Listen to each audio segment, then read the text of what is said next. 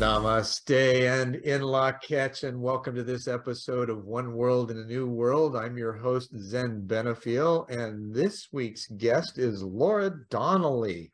I love the name. My dear sister's named Laura, so there's some initial connection there.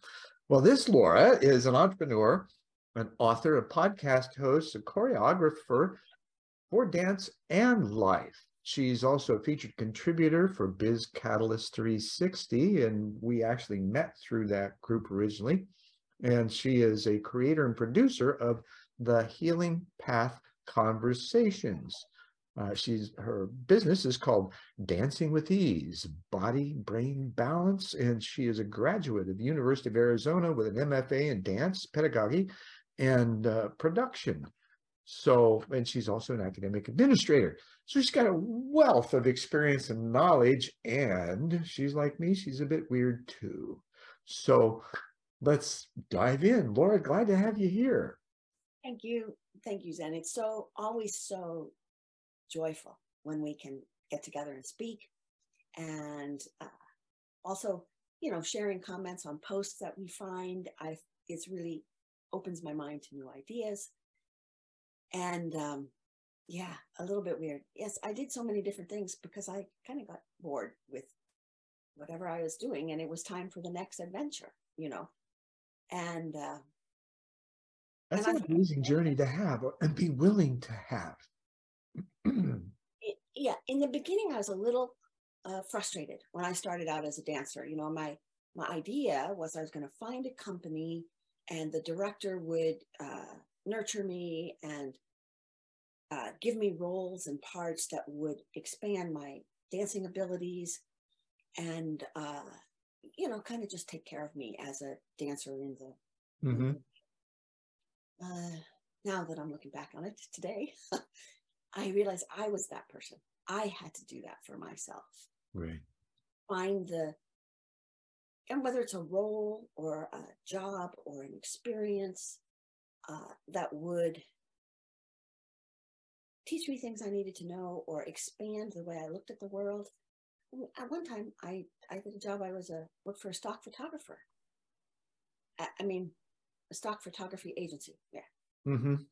And I spent hours looking at little tiny slides. But the whole thing from dance, composition, the slide frame was the same as the stage. Were the elements balanced? Were they harmonious? Did they communicate the idea? And so at the time, I didn't really even realize it was like it's not the same thing, right? But it's beside the thing that was my main thing. And it was a different area of development. There's often kind of parallel accoutrements, if you will, that join us. Now, speaking of accoutrements, in your younger years, were there some indicators of where you were wanting to take? Because a dancer is like that energy that has to have been present when you were younger, and being able to, I suspect, kind of create your own scenes, if you will, whether it was in your mind or in the play. What kinds of things happen, and how did you first connect with your ability to do that, now that you've looked back and wondered, okay, how did I initially find it? Because I think we all do that. We all have this almost constant retrospective, not that we're stuck in the past, although that's the temptation, right? There's still this constant review and we pick up insights with each one, it seems. So how did you find your way, and what was it like? Well, like I said, I was pretty frustrated early on in my career. I kind of was, I probably resisted it quite a bit without realizing I was resisting. Mm-hmm. My dad was really creative. So was my mom. So was his sister.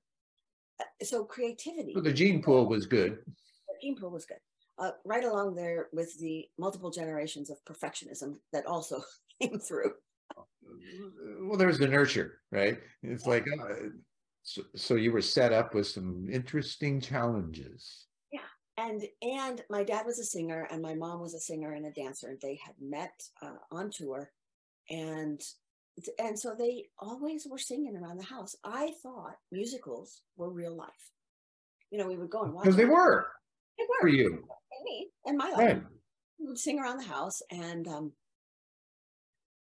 so this energy of a beginning, a middle, and an end, right? Like in a musical, was always part of what was going on. And but when I was 9, somebody came and picked us up at school, my brother and me, which was odd. We usually walked home. Mm-hmm. And when I got out of that car, it was probably a friend of the family. I don't even really remember who it was at this point. And I stepped on the sidewalk that led to the front door to my house, and I have felt this wave of energy, and the concept that came with the wave was nothing will ever be the same again. And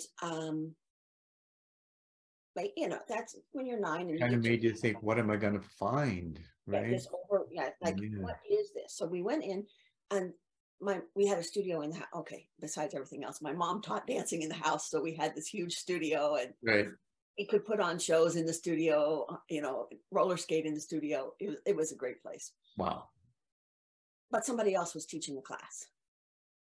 And then there were the parents of the people who were in that class, and I'm like, okay, like, where's my mom? Well, that fell down at work and she had to go to the hospital, but everything's going to be okay. Can I just tell you, don't tell that to your kids. Unless you qualify it. Something has happened and things are going to be different, but they will also be okay. So that you start to expand this, that you can be okay through difficult times. Mm-hmm. People, I know now that the adults didn't know what to do. They didn't know what to say. They didn't know how to deal. Well, that day we moved into my grandma's house. And so my little kid brain is like, this is not going to be okay. This is not right. But nobody would tell me anything. So what had happened is my dad had, trying to take care of other people. He did window designs in a department store, and he had closed the window in the entryway, which was like probably 4 feet or 3 feet or something. And he was hanging draperies and stuff. And he closed the door so that no kid came in and got hurt if something fell off the ladder. But right. There was no airflow in the window. And yeah, so he's up on the ladder. He got lightheaded before he knew it, and he fell and he hit his temple, and gone. It took a few days. So this was a defining moment in my life. And part of what I did is I got nearsighted pretty quickly, and I shut down access to that information that had told me this bad thing was happening. Because I didn't know how to deal with it, and I didn't know how, and it gave me bad news. Well, gave me news to try and prepare me and to try and protect me. Yeah, and when you have those kinds of things happen, how do you deal with it? There's no manual, right? There's this open, raw place that people, especially those that love you, are attempting to either assuage or inform you just enough so that you can step through it, because the truth is tough to swallow, or at least they think that a young child can't handle the truth. I don't know that that's the best thing. And what did you find from that in going through it? Here's what I think. Just going to say this, because talking to you, all these things that kind of float around in my peripheral thing, they come together. And I'm going to say to you what that wave was. And I talk about it as a wave, like water. it was all the emotions of everybody who was in my house, whether they were still there. Like when they came and got my mom to go to the hospital, she had huge emotion. Sure. The people who were her friends, because it was mostly her friends whose kids took dancing, they were left responsible with no warning. The girl who was teaching the class was a young dancer, older than the kids in the class, but not ready for that responsibility. And then all of that energy. So what I can tell you now is like, wow, man, I got that flooded me. Right. All people's emotions flooded me. And It reminds me of Maslow, not Maslow, Massey, and the significant emotional events, and how now he doesn't go into this, but those impactful, it's like punch in the gut kind of moments, right? And not necessarily in a bad way, but there's this energy explosion that happens that's not quite comfortable, and yet there's also, like you were talking about, this energy of others, and we don't have the technology to measure this yet. However, when you have that kind of significant emotional event in the moment, that waveform, for lack of better, as you called it, a wave, is there energetically. And those who are sensitive to it will feel it in some way. And these kinds of things, and it doesn't dissipate. It does settle, right, as time goes and it builds the layers over the years and things like that. However, a sensitive such as you and others who have that proclivity, as uncomfortable as it is initially, you're going to feel that. I did as well as a kid, so I know I can relate to that, which is kind of, I think, where we began in our conversations of recognizing our empathic consistencies, right? And in the different ways that we express that. And like the comment you made earlier about a post that was on LinkedIn and explaining, the how comes before the do. And the how is more important than what we're doing. And that reflection of, when you drill down a little bit more in it, the energy in the how, because of your care and compassion in what you're doing, will affect what you do. Yeah. It'll even make choices for you as to what you do because of how you live. Now, in that process, kind of went off on a tangent there, bringing it back, in that evolution of consciousness that you were going through, what were the kinds of things that you noticed in the moment, and then how you reflected on that as time moved on? I think in the moment, all I could do was react.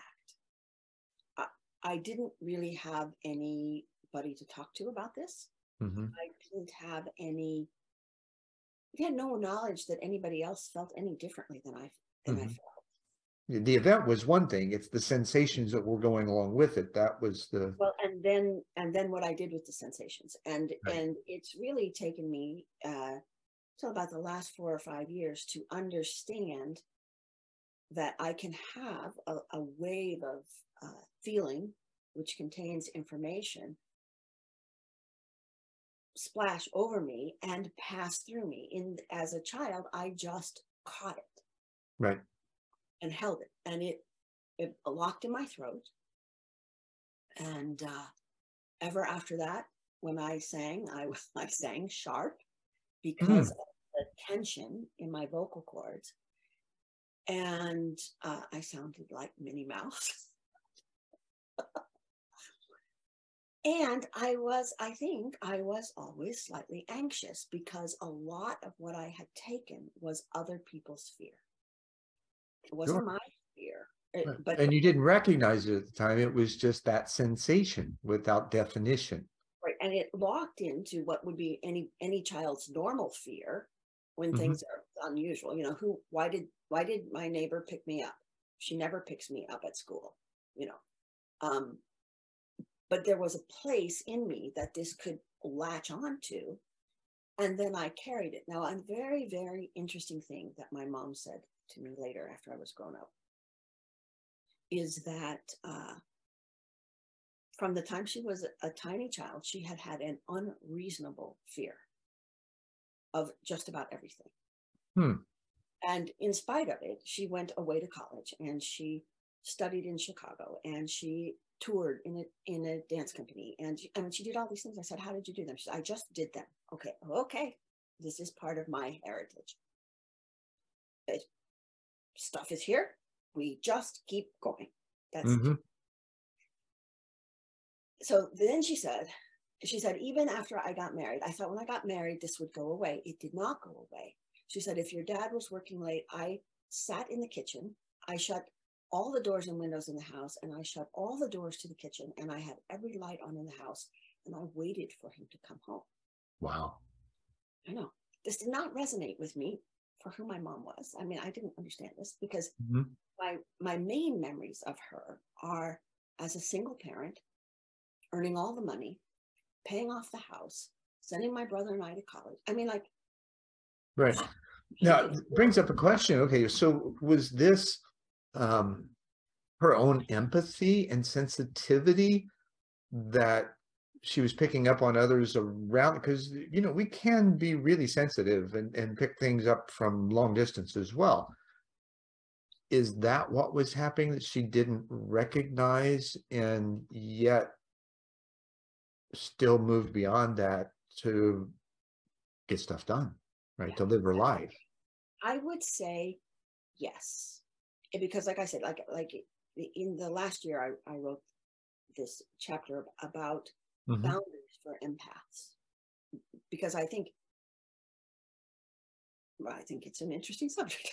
Well, yeah, I mean, and your piece in the book behind you, the Joy on Demand, and your piece of Living in Joy as an Empathic Guide to Healthy Joy, or, you know, I hope I got that. Those kinds of recognitions and capacity that we develop to view and share, which is even greater than the experience of it, because then you've got the, as we were talking earlier, the reflection. Well, and I think, like you said this, I think that a lot of the people in my family were gifted, sensitive, empathetic, and had no idea how to deal with it. Well, at that time, I mean, those kinds of skill sets, right, weren't real welcome. Right. And see, like my grandpa, my grandma, my grandpa was born in 1895. Grandma was born in 1898. And so, you know, so suddenly I'm like, oh, well, I have a lot more compassion for them now. And what they did is they figured out how to fit into I grew up in the Midwest. It's good. It's full of good people, but they are on a track. Oh, yep. Grew up there. Yeah. Exactly what you're thinking. Indiana didn't want me. And if you aren't on, and for them, it was dangerous not to be on this track.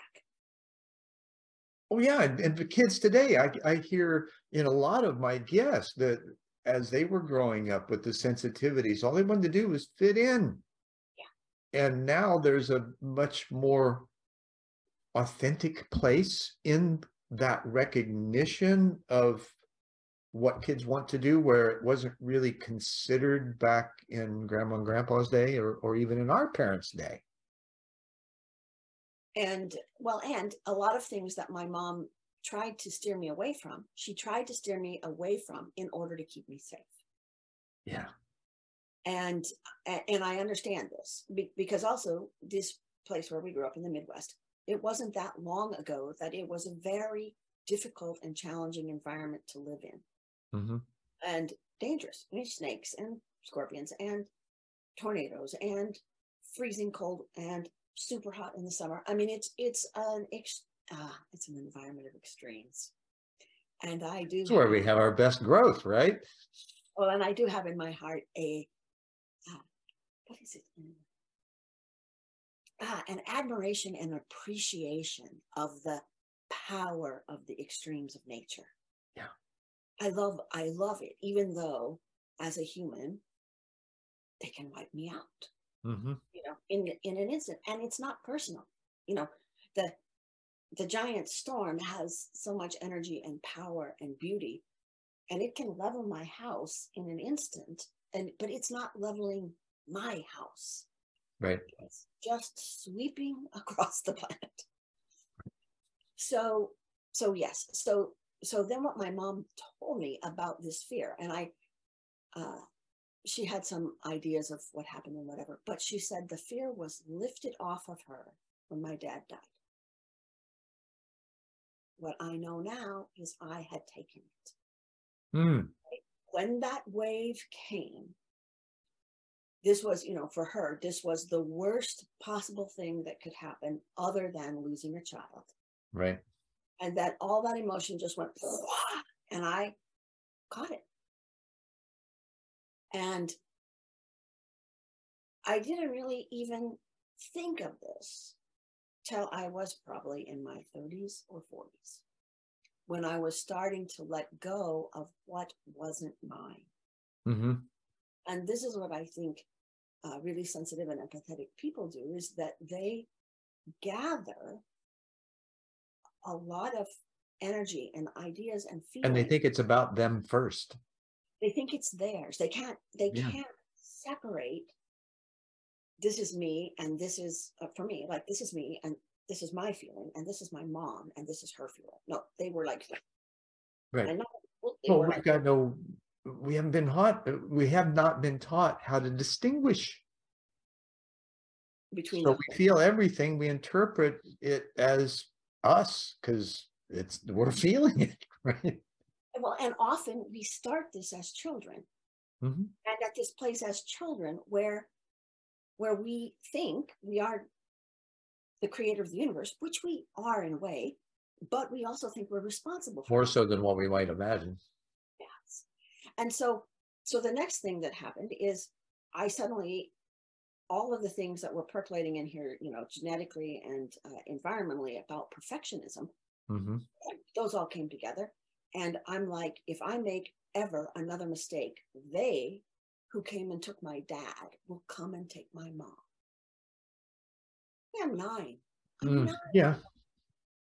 Perfect child logic for 9. Yeah, because now you're responsible for everything at that point. Or at least this is kind of how we feel. Yeah. And so the journey, we talked about this too, the metaphor of the journey. And I live out here where there's hardly any people, in the middle of Kansas. And there's many roads, and everyone must have a car. You get to drive at 14. So cool. Independence, freedom, and as soon as you can pay for your own car, pretty much you can have your own car. Right. When I was growing up, thank God, insurance was not so horrendous as it is now. But this ability to move down the road is also a metaphor that has been in my psyche for ages, as the journey that really, for me, life is a journey. And these things, people are like, oh, that's so terrible that your dad died. And I'm like, well, it was pretty bad. And at the same time, it was absolutely normal because we didn't know anything else. Right.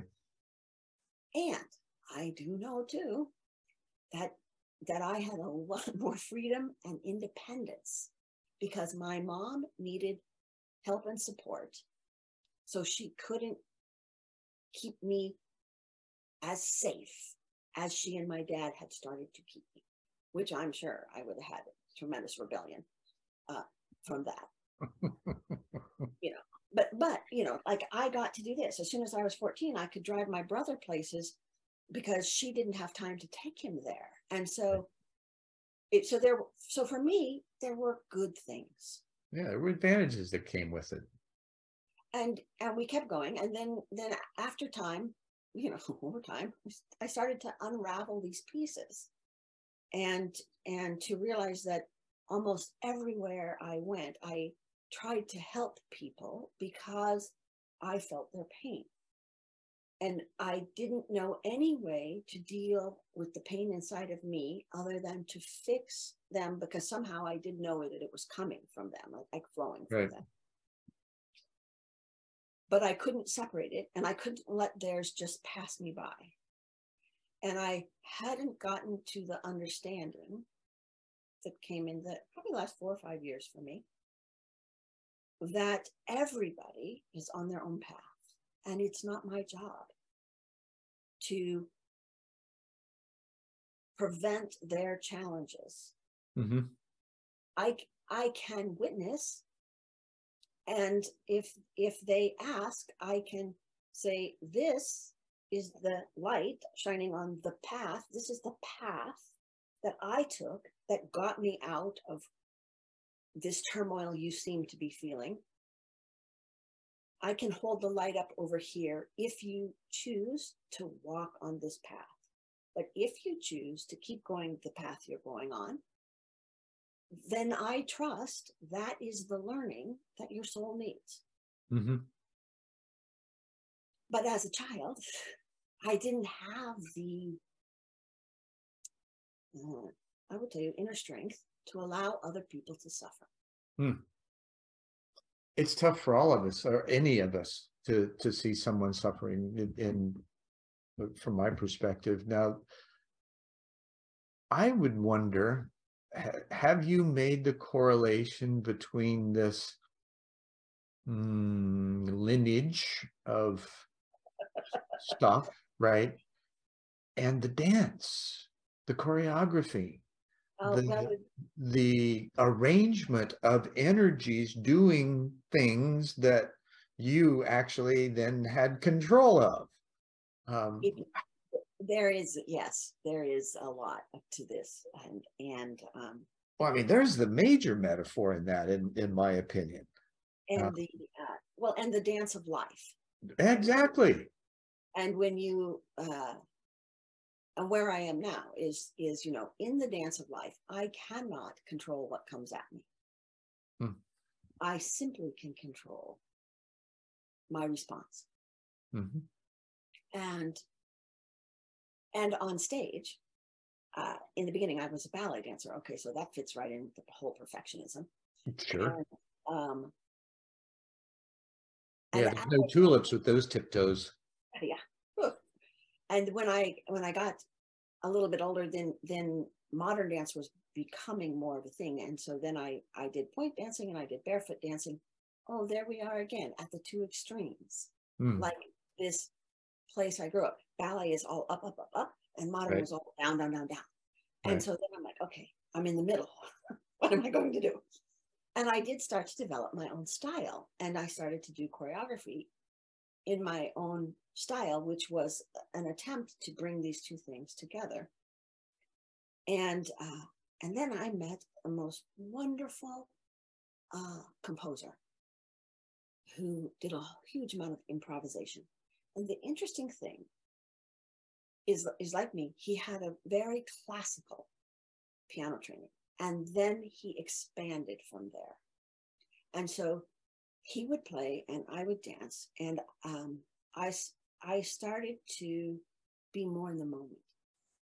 Now, the truth is about even strict choreography, what makes it alive is that the performer is in the moment doing the movement.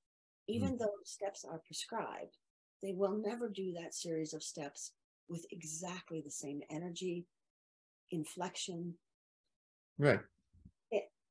And so that was for me like always a challenge, because especially in ballet, I was like, get it right, get it right, get it right. And my teacher, she's a Russian lady, she said, oh no, dearie, must live.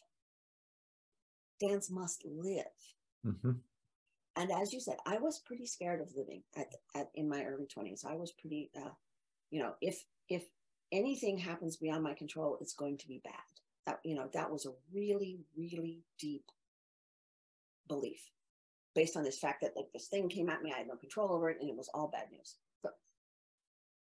So when I met this composer, his name was Philip Corner, or it is Philip Corner. He's still making music and doing things. I had pretty much stopped dancing. I was pretty angry and pretty frustrated with the field. And he's like, you cannot stop. And I just would break down in tears. You know, this is just so much not what I was about. It's not sacred. It's not life enhancing. It's, you know, half the people I know are starving themselves to death with anorexia or bulimia. I said, this is not it, you know. And he said, just come over to my studio. I'll play and you dance. And we must have done this for a few months. Mm-hmm. And then I started to trust, one, his music was like the world, making a space and an environment in which I could move freely and explore. And then this changed my choreography entirely. Changed how I made dances. It changed how I moved through the world. It changed how I look at things. And Loosened you up a bit. Yeah, it did loosen me up a bit, yes. And it made me see, he also did a project called A Piece of Reality, which is like an ongoing life project where he would just that sounds interesting. Oh yeah. And like one time he showed me a picture, and it was a cigarette butt in a puddle in the mud surrounded by grass. And I said, why did you take that picture? That's ugly. That's ugly. Wait. He said, no, it's a piece of reality. I said, well, why didn't you pick up the cigarette butt and throw it away? He said, it's a piece of reality. It's not something I have to fix. And I was like, oh, man. You know, then I'm like, what am I trying to fix that's not mine to fix? Mm-hmm. What am I trying to fix out here around me? Because really, I need to come to terms inside myself with all the things that I have no control over. And when I do that, just like I had no control over what he would play, I just knew that he would play. Mm-hmm. And that it would make a safe sound environment, and I could be in that environment. And if I just sat, maybe sometimes I would just sit and move my hand.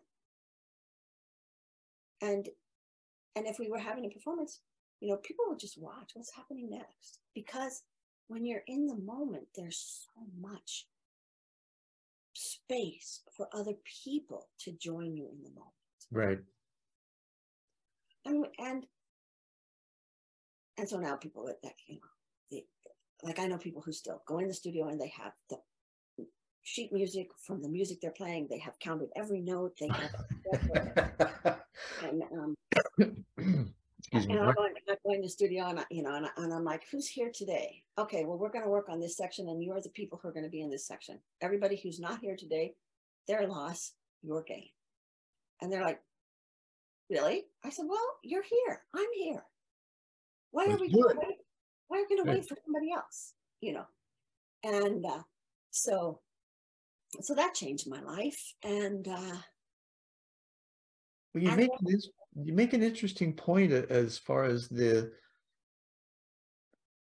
freedom, right? And you're talking about the prescriptive, here's the score, here's the notes, here's the steps, and the mechanistic way in which many approach that because of whatever reason, right? And yet the improv side of things is something that, you know, my wife and I, who's a classically trained pianist from St. Petersburg, she went through from a 5-year-old through college and can sight read amazingly still. Well, we talk about improv because I'm a drummer. That's my favorite, is the improv, whether it's jazz, blues, progressive rock, all those kinds of things are just so much fun. Why? Because I've learned how to let go. You know, you can't think about playing. You have to just play. Now, that doesn't mean that you don't need the skill set to play that you've developed through the reading, the writing, the arithmetic, and all those kinds of things, right? However, there's all that practice is in your body. Right. And so the muscle memory, then once you can let go of that and allow the creative flow to take place, it's a whole different experience. And depending, this occurred to me a little bit ago, that because I'm thinking of some of the days that I've played improv, some days were better than others. Same guys, right? However, there's this, and I wonder if it has to do with biorhythms, right? And whether those are all connecting, because that's one layer of how we can perceive, or at least become, not necessarily perceive, understand why we were in a particular place, or why certain things behaved the way they did in that particular moment, by observing those charts and graphs, right? Kind of laying them over. Is that too obsessive on how we reflect and admire life enough to be that deeply inquisitive? Well, here's what I tell people. I say, if you have a body, how can you ever be bored? It's always doing something. It's an instrument we haven't learned how to tune yet, let alone play in concert. Right. And it's always changing and giving you new sensations, giving you new information. But also what you said too, about that some days with your band, you would just be really in flow and it would just all come together. The same thing would happen in dance. And the bizarre thing that I started to notice is that after one of those performances, I didn't really remember any single step. Yeah. You're not there. Not there the same way. You're not there in the bean counter way. You're actually more fully present. Your bean counterpart is working because you were on every beat that you needed to be on. Sure. But it wasn't dominant, because when the bean counterpart becomes dominant, it also brings the fear that I'm going to miss a beat. And then, of course, you miss the beat. Mm-hmm. As soon as you think about it, it happens. Yeah. Yes. And sometimes a wrong note or a wrong step is not wrong that day in that moment. But if you say, okay, now you're 2 beats late for the next thing. Right. And it cascades down the hill in the wrong direction. So one of the things that helped me to sift out these different emotions from different people and to let other people's emotions pass through, so that I knew what mine were, and like, oh, that's really sad. Whoa, that's really sad.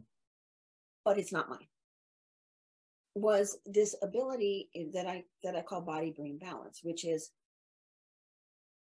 to begin to pay attention to my body so that I know it's okay, so I know it's breathing cycle. So if I'm starting to get a little breathless, oh, that's my body telling me you got pulled out of yourself, you got involved in some idea or a conversation, and you're not breathing. So come back to yourself.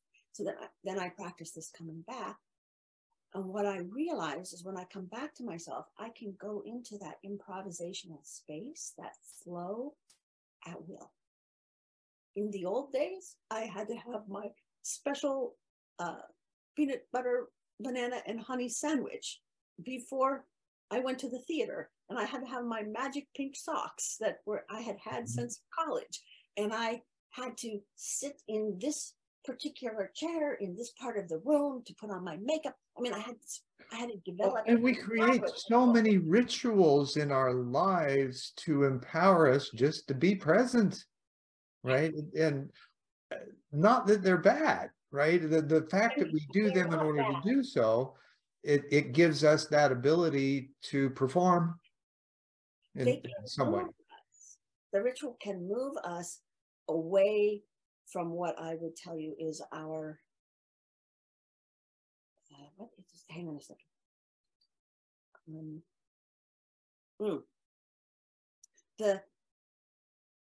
No, that's not. Well, it's kind of a constrictive perspective of the control and management of time and space rather than the acquiescing to the flow that comes through you in it. Right. And I think that there is maybe a little bit of physical anxiety because the body is born into the physical world. Mm-hmm. And I think this flow is, the body can jump into the flow and participate, but I think the flow is beyond the physical. I would totally agree. Personal experience, and the one thing that came to mind, this is going to sound really bizarre and way out there. I was visiting a friend over Christmas break or Christmas time. This was right after my divorce. It was in Prescott, and got up in the middle of the night. The bathroom was on the other side of the house, and this was an old farmhouse, so there was probably 60 feet or ish in between my room and the bathroom. And I opened the door up thinking, and this was, I don't know, 2-3 o'clock in the morning. And I'm just thinking naively, wow, I wish I was in front of the bathroom door. And when I went to bed, there was an archway in front of my door. I took 2 steps outside the door in a pitch black hallway, and all of a sudden, bang, I'm hitting a wall. And I'm like, what the heck? And I look around for a light switch, flip it on, and guess where I'm at? It's bathroom door. Yeah. Now, how the hell did that happen? Right? I don't sleepwalk. I'm not unconscious. When I'm in that place, that there's this, it's not hypnagogic, although it's close because you're not fully conscious. You're kind of in between worlds. You just recognize, oh, my body needs attention for a little bit. Right? And yet, I've never been able to repeat that. However, it did show me that those things are possible. Well, and see, I think that there is a little anxiety in the body that if it gives into this completely, then you're going to lose it. Yeah. Yeah. And so I was trying to find some other thing, because I hate to say that we all have a basic anxiety, but this is probably from the limbic system. I have to be alert. I have to take care of many layers of the fear of death, whether right. And I know from going through experiences and journeys that there's many ego deaths in them as well. And there's this, and they're not just ego deaths, they're actually, you're releasing to a new level of consciousness. We're talking about layers earlier. There are multiple layers of consciousness that we inhabit.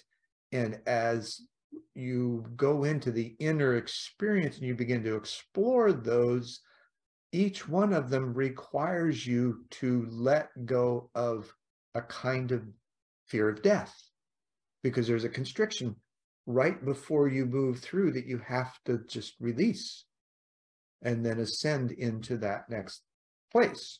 Same thing in person and in body as you're dancing, right? You've got to ascend or let go into that feeling and sensation of the music that allows you to flow with it, not think about it.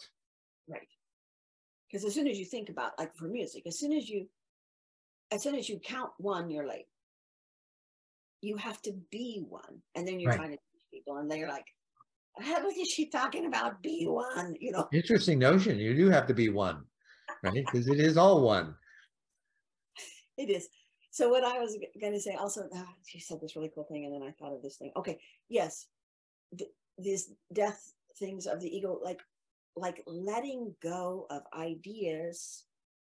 For me, it's like letting go of ideas that I had about myself and about who I was, and about, can I be this in this situation? Can I, and that's where dance and choreography and improvisation gave me this fluidity to understand that I can be different aspects of myself. And as I would say outgrew my Midwestern, it's like a shell that I feel like I got as a kid, that it was And the Midwestern mindset. It was an exoskeleton that was designed to keep me safe. But as I have let that fall off in a minute, and I always have this image of the, I don't know, there's this cartoon character who has these big blocks on himself, rocks, they just fall off. Right. And but those things are part of something, right? But wait, that was my grandma taught me that. Well, she taught me that. I have it. I don't have to wear it and hold on to it. It's just an aspect. And if I need it, I can grab it at the time that I need it. It's not eliminated from my sphere of possibility. I like the term, there's no carry-on this flight. Right? No baggage. How did you, in this understanding of life beyond death, let's say, because that constriction does feel like having to move through it when you're letting go in order to allow yourself to perform at those kinds of levels. What are the essentials, I guess, for lack of a better, in allowing yourself to move through that? What did you experience an actual sense of the constriction and the release? Or did you develop this understanding and trust in that I don't know what I can't do, I'm just going to do and see what happens? Okay, so I always had... That makes sense? No, I always had this intuitive knowing that was beyond me, beyond my physical me. Mm-hmm. So like the first time I remember this after the wave, a bunch of us kids were at somebody's house and we went up the stairs. We climbed out, that we had the windows where you had the hook on the screen and you push the window out and you could get on the roof. So, okay, cool. We always did this. It was very fun. And it was a sloped roof and it went down pretty low. And it was like their back porch or something. And 5 or 6 of us, and they all went down there and jumped off. And so like I'm last, and I get right up to the edge and I hear this voice that says, don't do this. You will break your foot. And I'm like, shut up. Shut up. I can't go back. The parents will know. If I go down the stairs and nobody else comes down the stairs, the parents will know everybody else jumped off the roof. And then I'm going to be the fink. I can't be the fink. I can't be afraid, right? I can't be afraid. I'm not afraid. I'm never afraid of anything. That was kind of my persona after I took on all this fear that I smashed down in there. So I jump off and I land on the ground, and inside my ear, I hear. And this is how I learned that when you break a bone, your bones are hollow, you hear it. You hear the bone break. Oh, yeah. Okay, now I'm embarrassed because I had clear information not to do this. Plus, I am 10 and I know that people don't jump off roofs. That this is a stupid thing to do. So I walk. I did. They do. Right? You just don't think so. So I walked 6 blocks home on my little broken foot.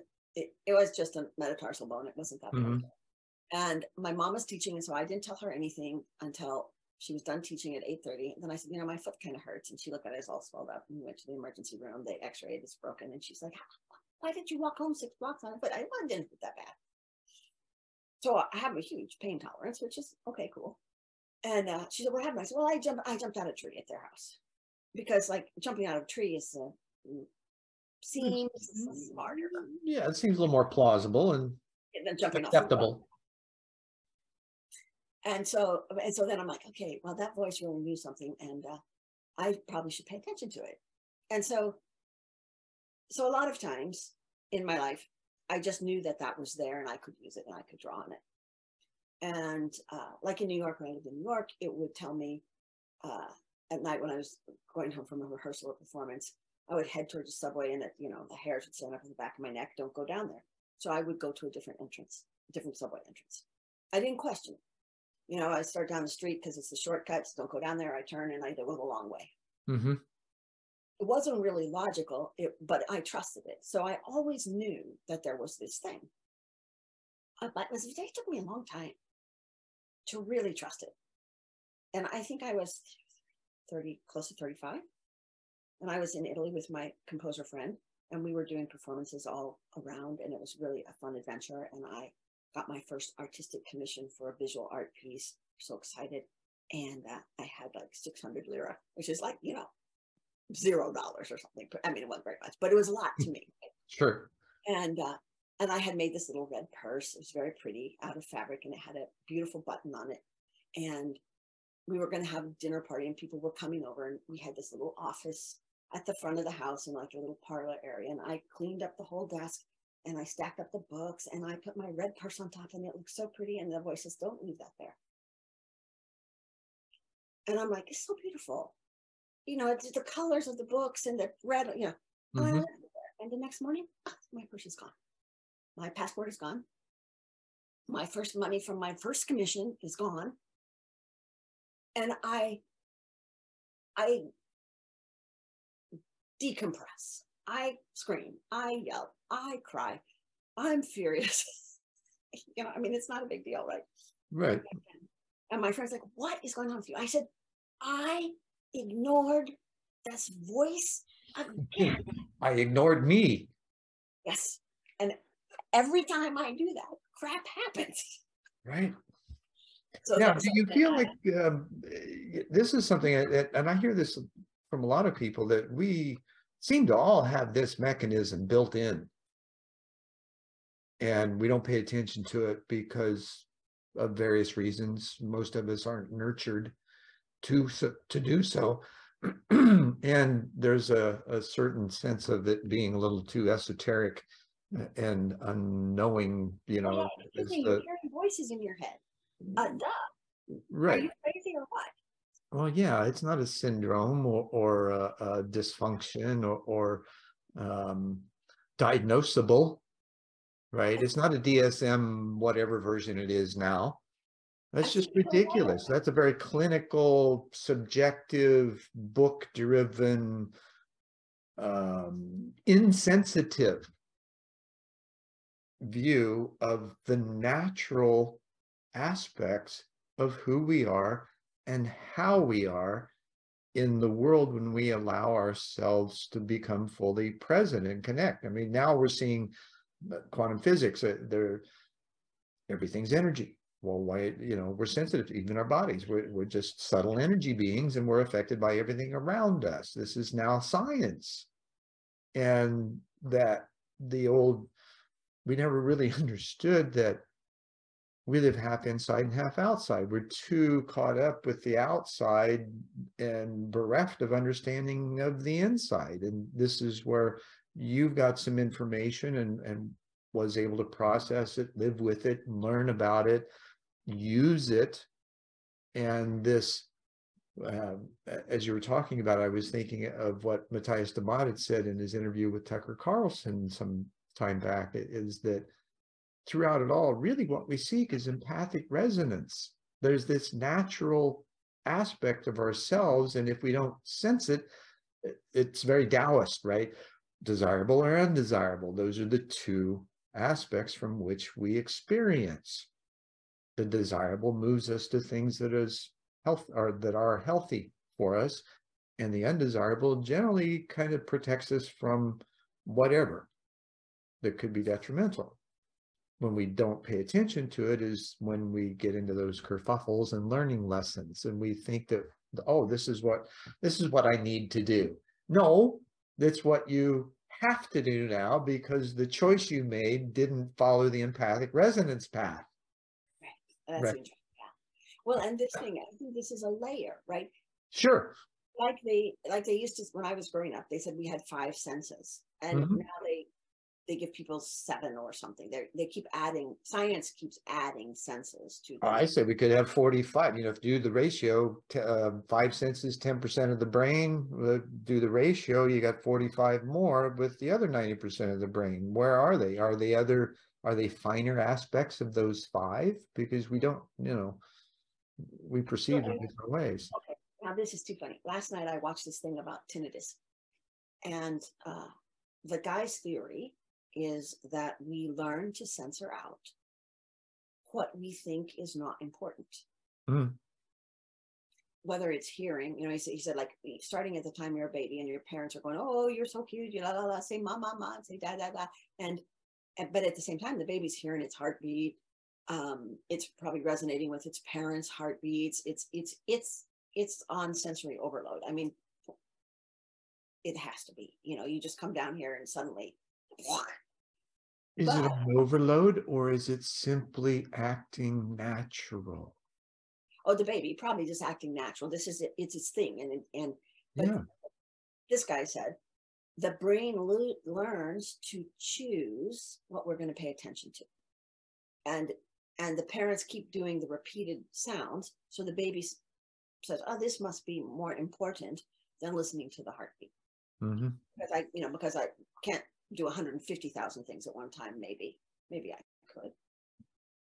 And so the thing with the tinnitus is that he said something happens and the auditory stimulus coming in is lessened. Like, let's say you went to a loud concert and everything, but the brain is used to that. And it's like, wait, I need this stimulus. So it goes and finds something in your body.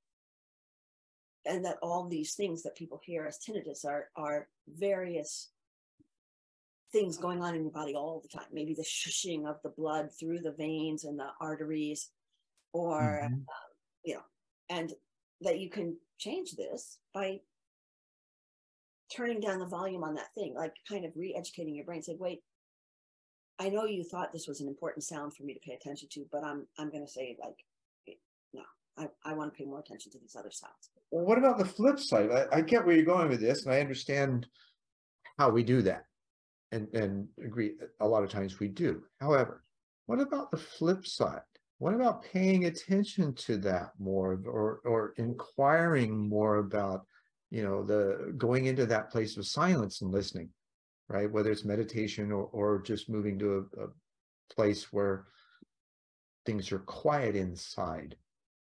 I've had, since a kid, varying tones in both ears, and realized over time this is something else going on, because in the frequencies, and I knew nothing about quantum physics or frequencies or any of those kinds of solfeggio tones, for instance, and the various levels of frequency and the data that it actually carries. Right? These are things that are way beyond the body. And yet we still focus on the body and forget that there's the nonlinear mind, there's the non-local mind, and then there's the nothingness that we have no clue about yet, from which all of it comes. Right. And so, again, I think it's not, I'm going to go with, it's not what, it's how. And so if you investigate those sounds with curiosity, I wonder what this is trying to tell me. Do I need to, is it a message? Is it I need to have less caffeine. I need to have more water. I need, but what is, Right. What are these frequencies? When I listen to these frequencies, how do I feel? Does this lift me up? As opposed to going, well, this sound in my ear, this is wrong. This is bad. This is scary. This is a sign that something is wrong. That's how I looked at it. And the thing you had said before, the do and the don't, or the good and the bad, or right. Again, these are two sides of one coin. I can use either side to come back to myself. Mm-hmm. I can notice that I have a great affinity for this good thing. Oops, I'm out. I went out. I'm gone. I went towards the good thing. Can I come back to myself and say, I really like this thing. I really like this good thing better than I like this other thing. Can I just be centered and neutral and know I have a preference, but not go to my preference automatically? Now, if I choose to go there, that's a different thing. That's a whole different thing for me. Same thing, the thing I don't like. Well, I don't have to grab it, throw it in a box, and bury it in the basement. Right.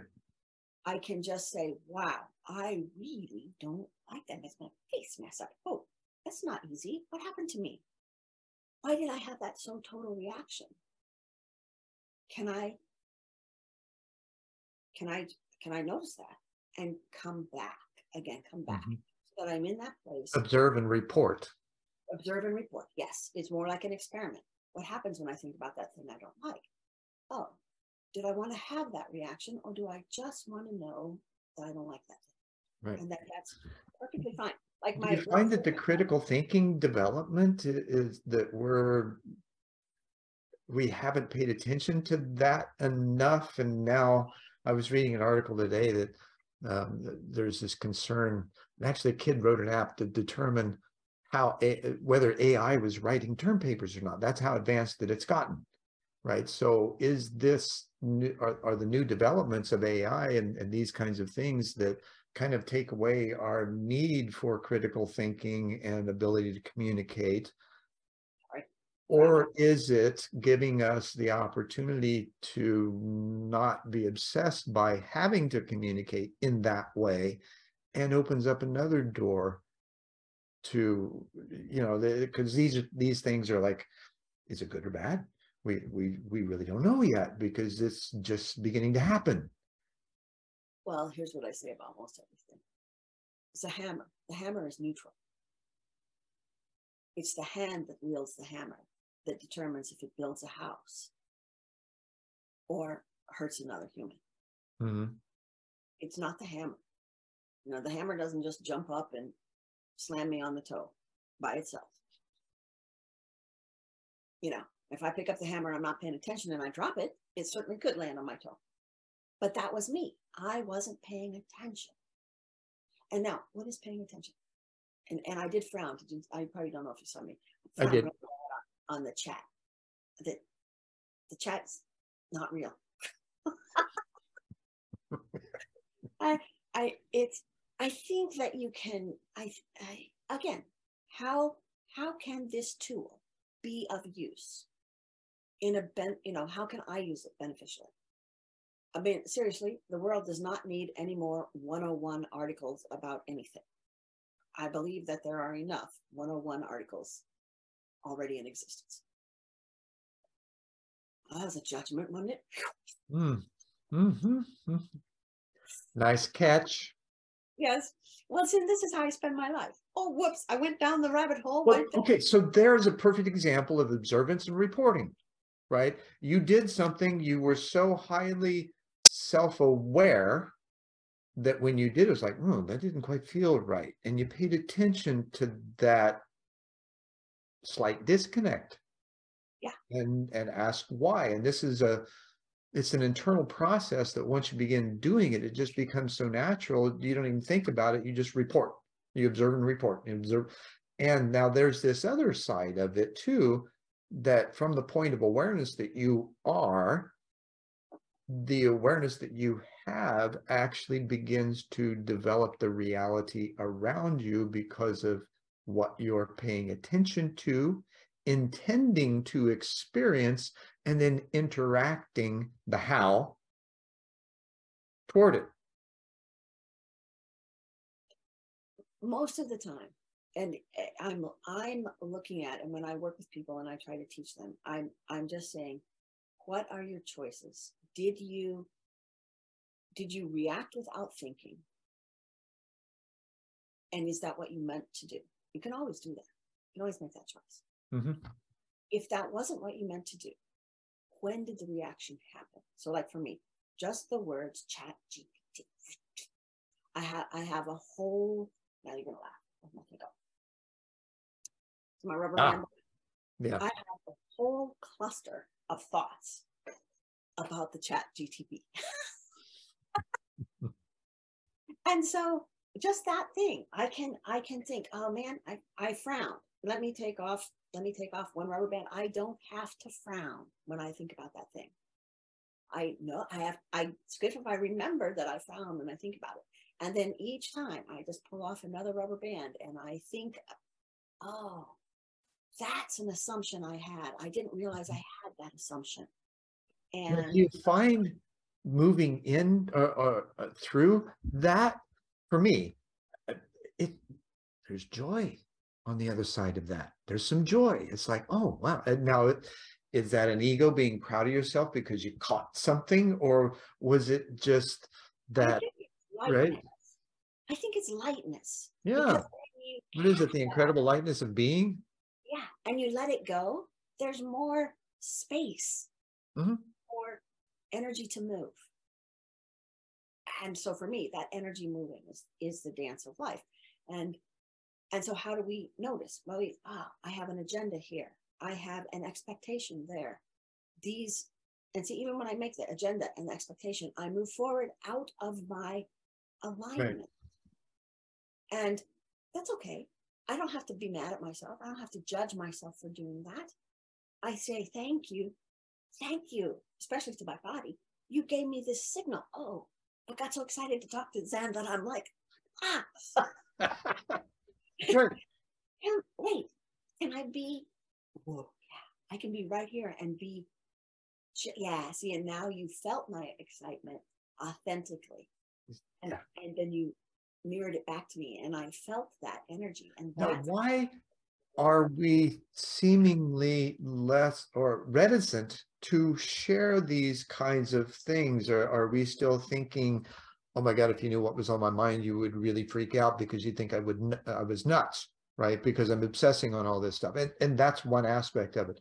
Then which is what I found early on when I was talking to people. It was like, so, and it got so far as being institutionalized because of it, right? And slightly different stuff that was going on inside of me, yet it was very real and present. And now it's been acknowledged by others that these kinds of things happen. And the thing that I talked about was institutionalized in 1976. In 2010, I spoke at an IAND's International Association for Near-Death Studies annual conference about. So it was a complete flip. Now, how many other things do we experience like that it takes years for us to move beyond because of how we navigate through our lives of maybe being a little too fully disclosing or not enough? right. Okay, again. Okay, so all the time. Loaded question. No, I come back to what happens to the sense of ease and balance in myself when I think about disclosing this fact, or I think about withholding this fact or piece of information or what I saw. Mm-hmm. So when You're taking yourself out of the moment because you're thinking, you're analyzing, you're left brain rather than. I'm thinking, right? I'm noticing, right? I'm Yeah. noticing that, like, the body, for me, the body is the barometer. Well, and we're talking about decisions that happen at the speed of thought, which I've heard is 841 trillion miles per second, by the way. I love that. So yes, we can be distracted in an instant. And depending on how quickly we realize that before we come back. Mm-hmm. So a lot of times I say, who am I disclosing to? Why am I disclosing? And by the why, I mean, am I hoping for a specific event or outcome by disclosing? Well, it's acceptance, acknowledgement, or feeling safe. Is that those are the? Or sometimes we disclose in order to knock something down, to destroy something, to hurt somebody. Why where Words can always be a two-edged sword. Where is this coming from? So I take a little moment. I just pause, and this is a mental arbitrary choice. When I start to feel excited and going somewhere, I take a moment and say, come back, make a decision. Am I going to go that way or not? If I choose, then I pay the price. So it's just very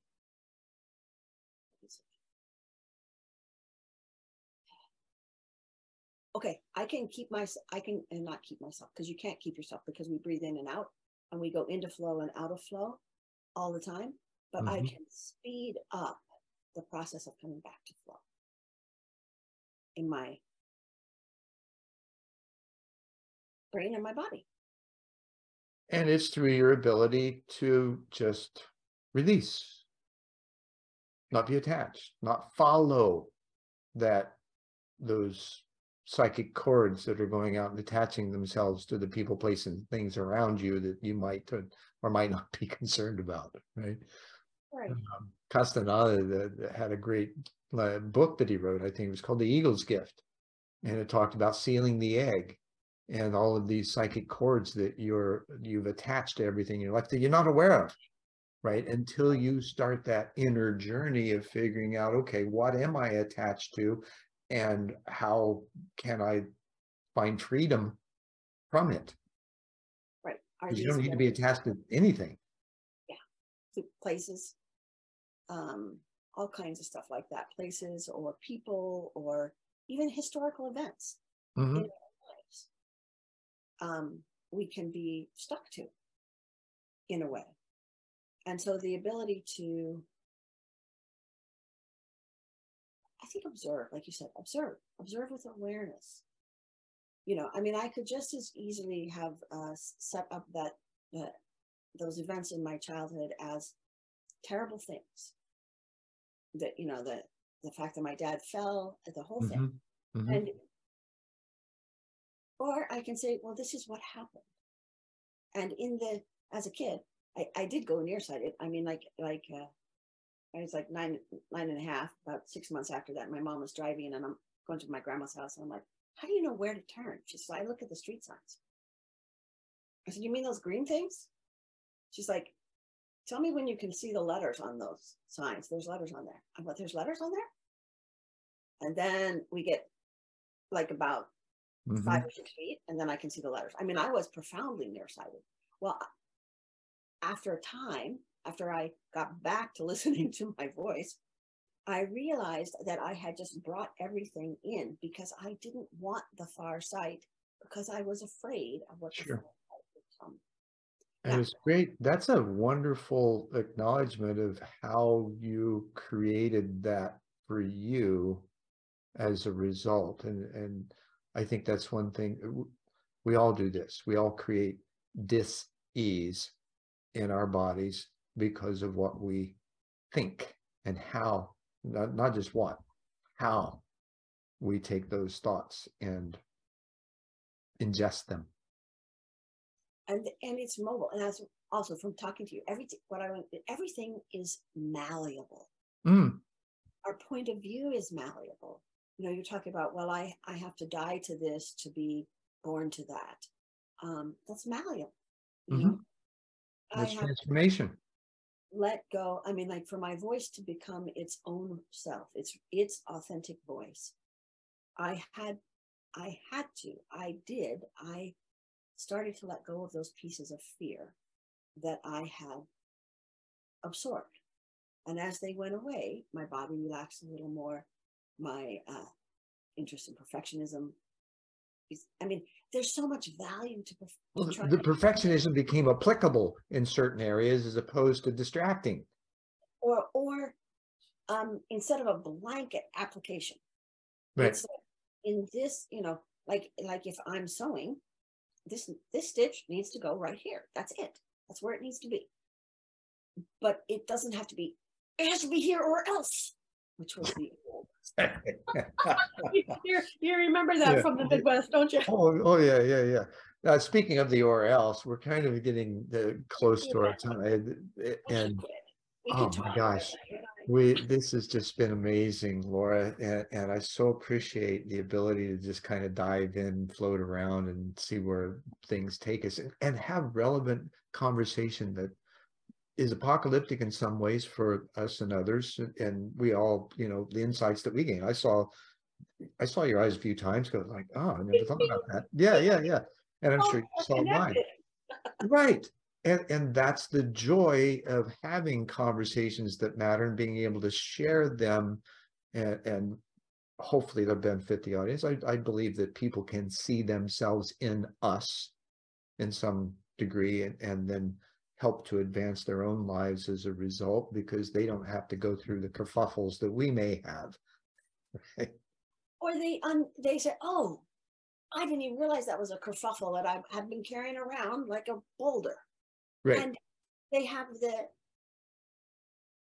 encouragement to start to unravel it, or like their rubber band ball, to start peeling a little piece of rubber band off here and a little piece of rubber band off there. Mm-hmm. I think it's a beautiful journey.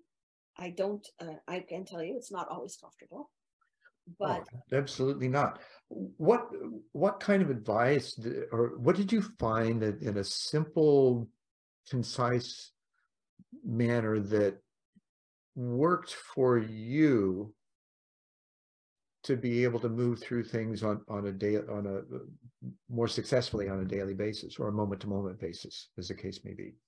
What kind of advice can you give to others to do so? The thing that helped me the most was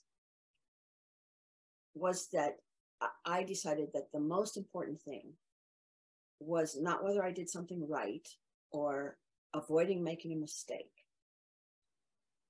but to observe, to fine-tune my awareness of when I started to react. Because the reactions for me are habitual, and they come from history, not the moment. Mm-hmm. They come from or herstory, depending. Yes, and so when I say it's more important for me to know that when I want to say this important thing, you ask for a final sum up, and I want to get it right. Oh, I went away. That's more important than that I get it right. How my voice changed when I came back, then I know I'm on the right track. And so I say, pay attention, learn in your system, mental, physical, digestive. When is it giving you messages that you're coming out of alignment? Because our body doesn't really have a separate agenda from our growth and development. That's its purpose, is to carry us through the adventures that will take us. It's part of our holistic system, and we are a holistic system designed to nurture self. And it's a journey to becoming our whole self. Like you said, it's a journey to becoming our whole self. And so the body is not the enemy. The body is a friend, a guide. Like I say, it's a barometer. It notes right away, hair stand up when this is a bad situation, whether it's bad because of memory or bad because it's bad in the present. I have a moment, and I can think faster than light to make the correct decision in that time. So be finding awareness and have fun. Oh yeah, have fun. That's kind of the whole idea, right? Enjoy life, have fun with it. If you're not having fun with what you're doing, then it's probably not in your empathic resonance field, right? Change, find something, ask for help, admit that, hey, I don't know what the heck I'm doing here. Somebody please help. And just even hold that as a question, a thought, a request, a call, if you will, internally, and it will be met externally in some way, shape, or form. And sometimes it'll be really simple. Sometimes it'll just blow your mind. Absolutely. Totally. And thank you so much for your time and your joyous conversation and your sparking ideas. It's just been delightful. Oh, thank you. It's just, I gotta be me. I gotta be me. Right. Thanks again, Laura. And namaste and in la catch. Thanks for sticking with us for this episode of One World in a New World. I'm Zen Benefiel, your host, and I will see you next time.